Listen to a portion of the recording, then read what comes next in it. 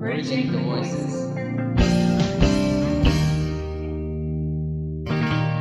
MediHealth Podcast. Welcome back, everyone, to MediHealth Podcast Special Season, Episode 4. In the last episode, we learned about Professor Fru's philosophy journey. In this episode, we'll learn more about the intersection between health and philosophy with Professor Fru. Today, again, I will be your host. Okay, I want to tie this back to one problem I always have in mind. I would say in most disciplines in social science or sciences or humanities, you can have one single solution. But in philosophy, even the most, I would say, critical things, there usually are many ways to approach something. Even in ethics, you have consequential, deontological, virtue ethics. And even within these perspectives, you will have many different answers to one single ethical problem. And especially if you're working in the areas of practical ethics, like should we apply this policy? Should we bring this policy? Which policy is better? And even when you try to attain one single goal, which is, let's say, to give the utmost rights to a human being by bringing the policy X, you can have different answers. And even when you have one single answer, it might actually, in one way or another, contradict with what is best according to economics or financial aspects of a firm or an institution you're working for, or from the business aspect. There might be problems.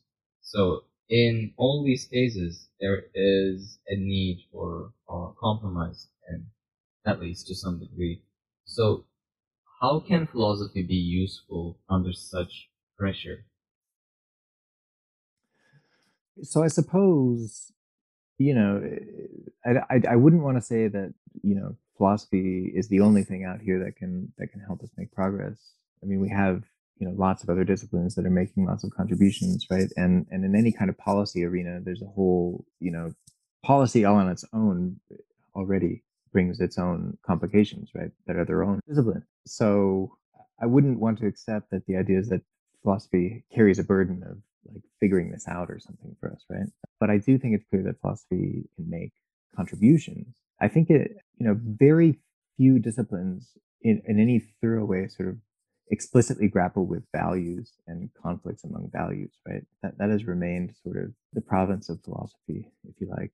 And it's clear that a lot of the conflicts and trade-offs that any kind of policy at scale is going to have to engage in is going to involve conflicting values or trade-offs in values. And so, all the empirical sciences, right, can only get you up to the point where you might understand what the trade-offs could be, right? They're not gonna, it's beyond the scope of those disciplines to even enter into the question of how do we choose? So in that sense, it seems like there's a clear place for philosophy to step in. Again, I wouldn't want to say it's the only thing to step into that gap, but certainly it's a prominent, tradition of work that has a lot to contribute there. So, I think the other thing to say is in a general way, trying to be critical and circumspect and even, imaginative and clear and transparent about the arguments that bear on how we make these choices, is something that, again, philosophy is well positioned to advance in a way that is probably distinct from the kinds of contributions that other disciplines can make. But I think you're right. Like, if what you're hoping to get is a clear directive, a solution, I don't think philosophy is just sitting on a holster of silver bullets or something, right? That's not going to happen either. Right. Like there's no like a direct black or white, but there are some gray areas where we need to learn to balance between and to be able to think critically and transparent on things.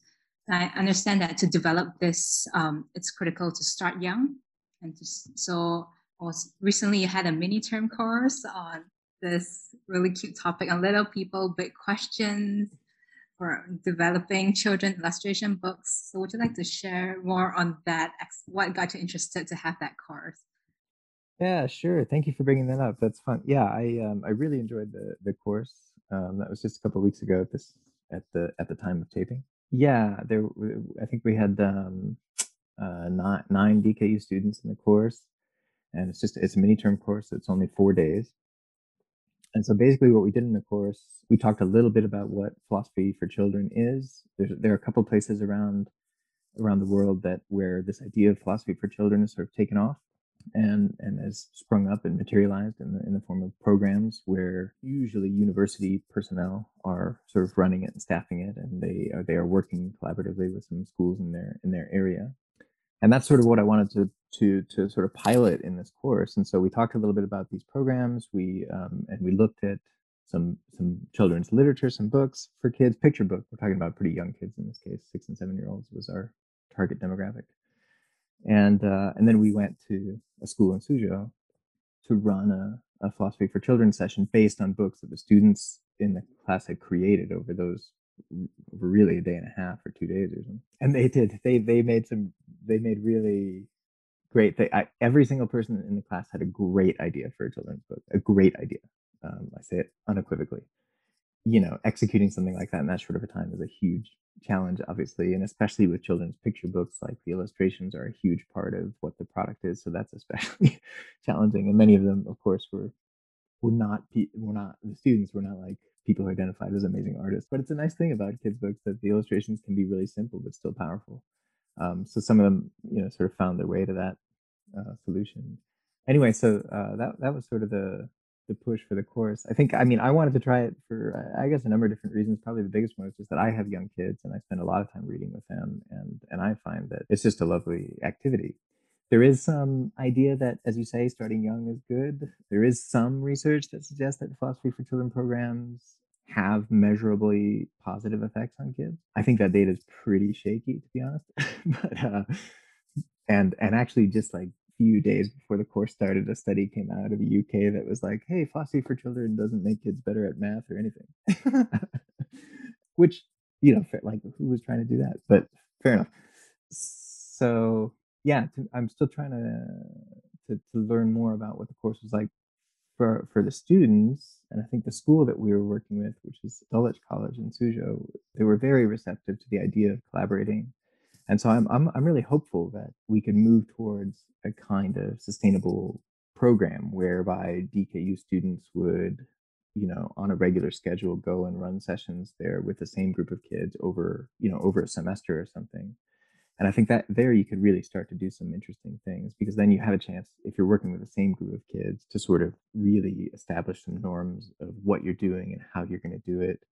And I think in that kind of context, after you're there for, if you're going once a week or something, after you're there for a month or 2 months, then the kids can start to really be comfortable with the idea of what you're trying to do. And it's just true of kids that they, in some respects, for doing philosophy, they have an advantage over older people in that they're willing to ask questions that we don't think to ask. And so it can be very fun and rewarding and interesting. And as I say, maybe there's some reason to think that it's productive for the kids too. But indeed, I have a friend who is working for philosophy for children and work in different primary schools and middle schools.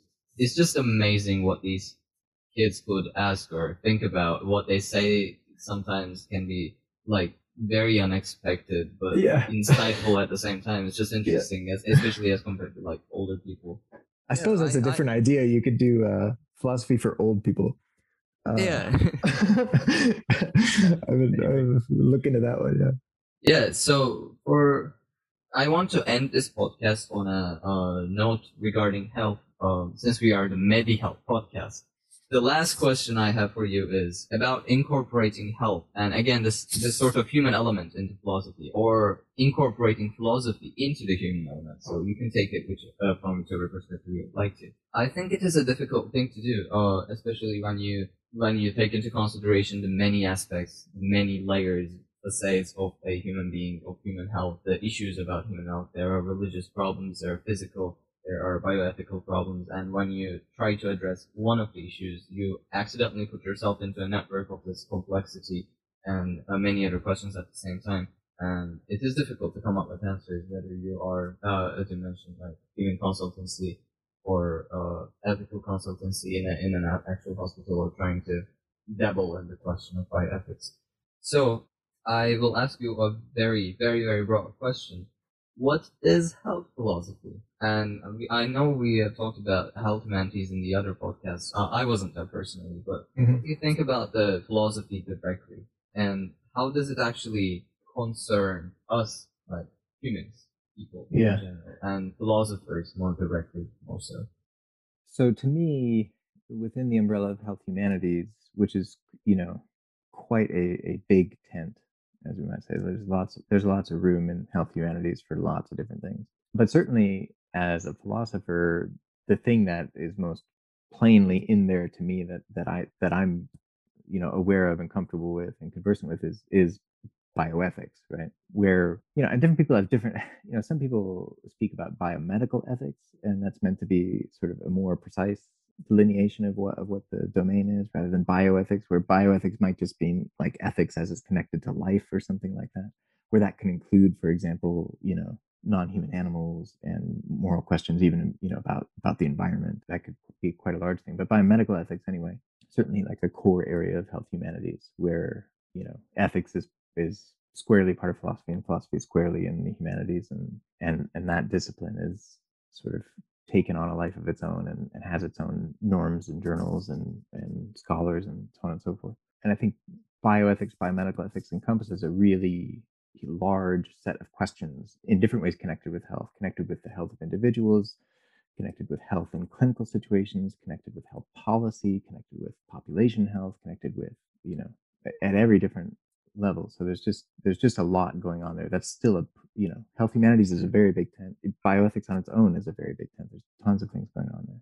I think there is also a slightly different domain that's relevant, which I guess would be called philosophy of medicine, where it's not necessarily or directly just a subfield of ethics, but where the questions that are asked would include questions that are more metaphysical, possibly epistemological, possibly some other thing. And I know less about what I think would be called philosophy of medicine, but I think that's another clear area where philosophy has a lot going on. I should also mention research ethics, probably, since I'm the chair of the IRB at DKU. This is also a pretty big area of activity, and and that is an interesting field in its own right.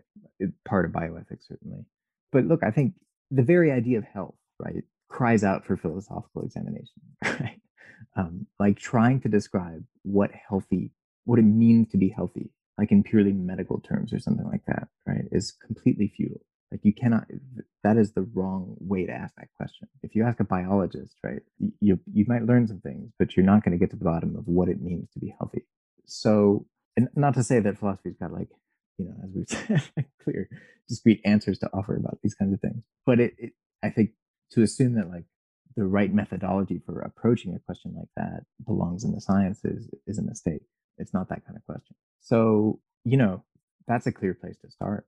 Like, what do we even mean by health? What does health mean? And it seems like we have to, the work that has to be done to respond to that kind of question travels through lots of different parts of philosophy, and lots of questions about what it means to flourish as an individual, what kind of role individual choice plays in these kinds of, so there's tons of interesting cases. So like one kind of case where this kind of question is pretty acutely at play is in the case of what used to be called apotemnophilia, which I think more commonly now goes by bodily integrity identity disorder, BIID. It's this condition that certain people find themselves in, where they just, a part of a very specific part of their body feels like an imposition, like it doesn't belong to their body, even though in biological terms it is a healthy functioning member of their body. And there's almost surely a physiological, biological explanation for why this is the case. Nonetheless, you have here, any medical doctor would say that is a healthy limb, right? But this person feels that their health is impaired by that limb being a part of their body, right? And so you have to decide, well, what is the notion of health that we're interested in? What is the notion of health that we want to privilege? Is it the biological one that the doctors give us, or is it the individual's idea of what it means for them to be healthy? When, for example, the individual comes in and says, I would like to have a surgery to remove my arm. It's kind of an extreme case, but I think the question that it poses is not an unusual or alien one. It's one that we're all sort of constantly managing for ourselves. We hope that these 2 episodes help you to gain a fresh new philosophical perspective on health issues. Stay tuned in the next episode, where we will chat with Professor Clements on arts and health. See you! Bridging the Voices. Medi Health Podcast. This episode is hosted by Ege Kanduman and Marie Feten with advices from Professor Mark Speller. Audio is edited by Joe Xia and uploaded by Chutong Fang. Graphics are designed by Tanushri Kochar and articles are written by Anna McCain and Gloria Gunn. Social media publicity is directed by Yuhu Jin and secretary contributions are made by Mei Chen Yap. Opening music is produced by Chong Yi Huan. A huge thanks to Professor Kyle Fu for being a part of this project, and also a huge thanks to the KU Health Humanities Laboratory for sponsoring this podcast.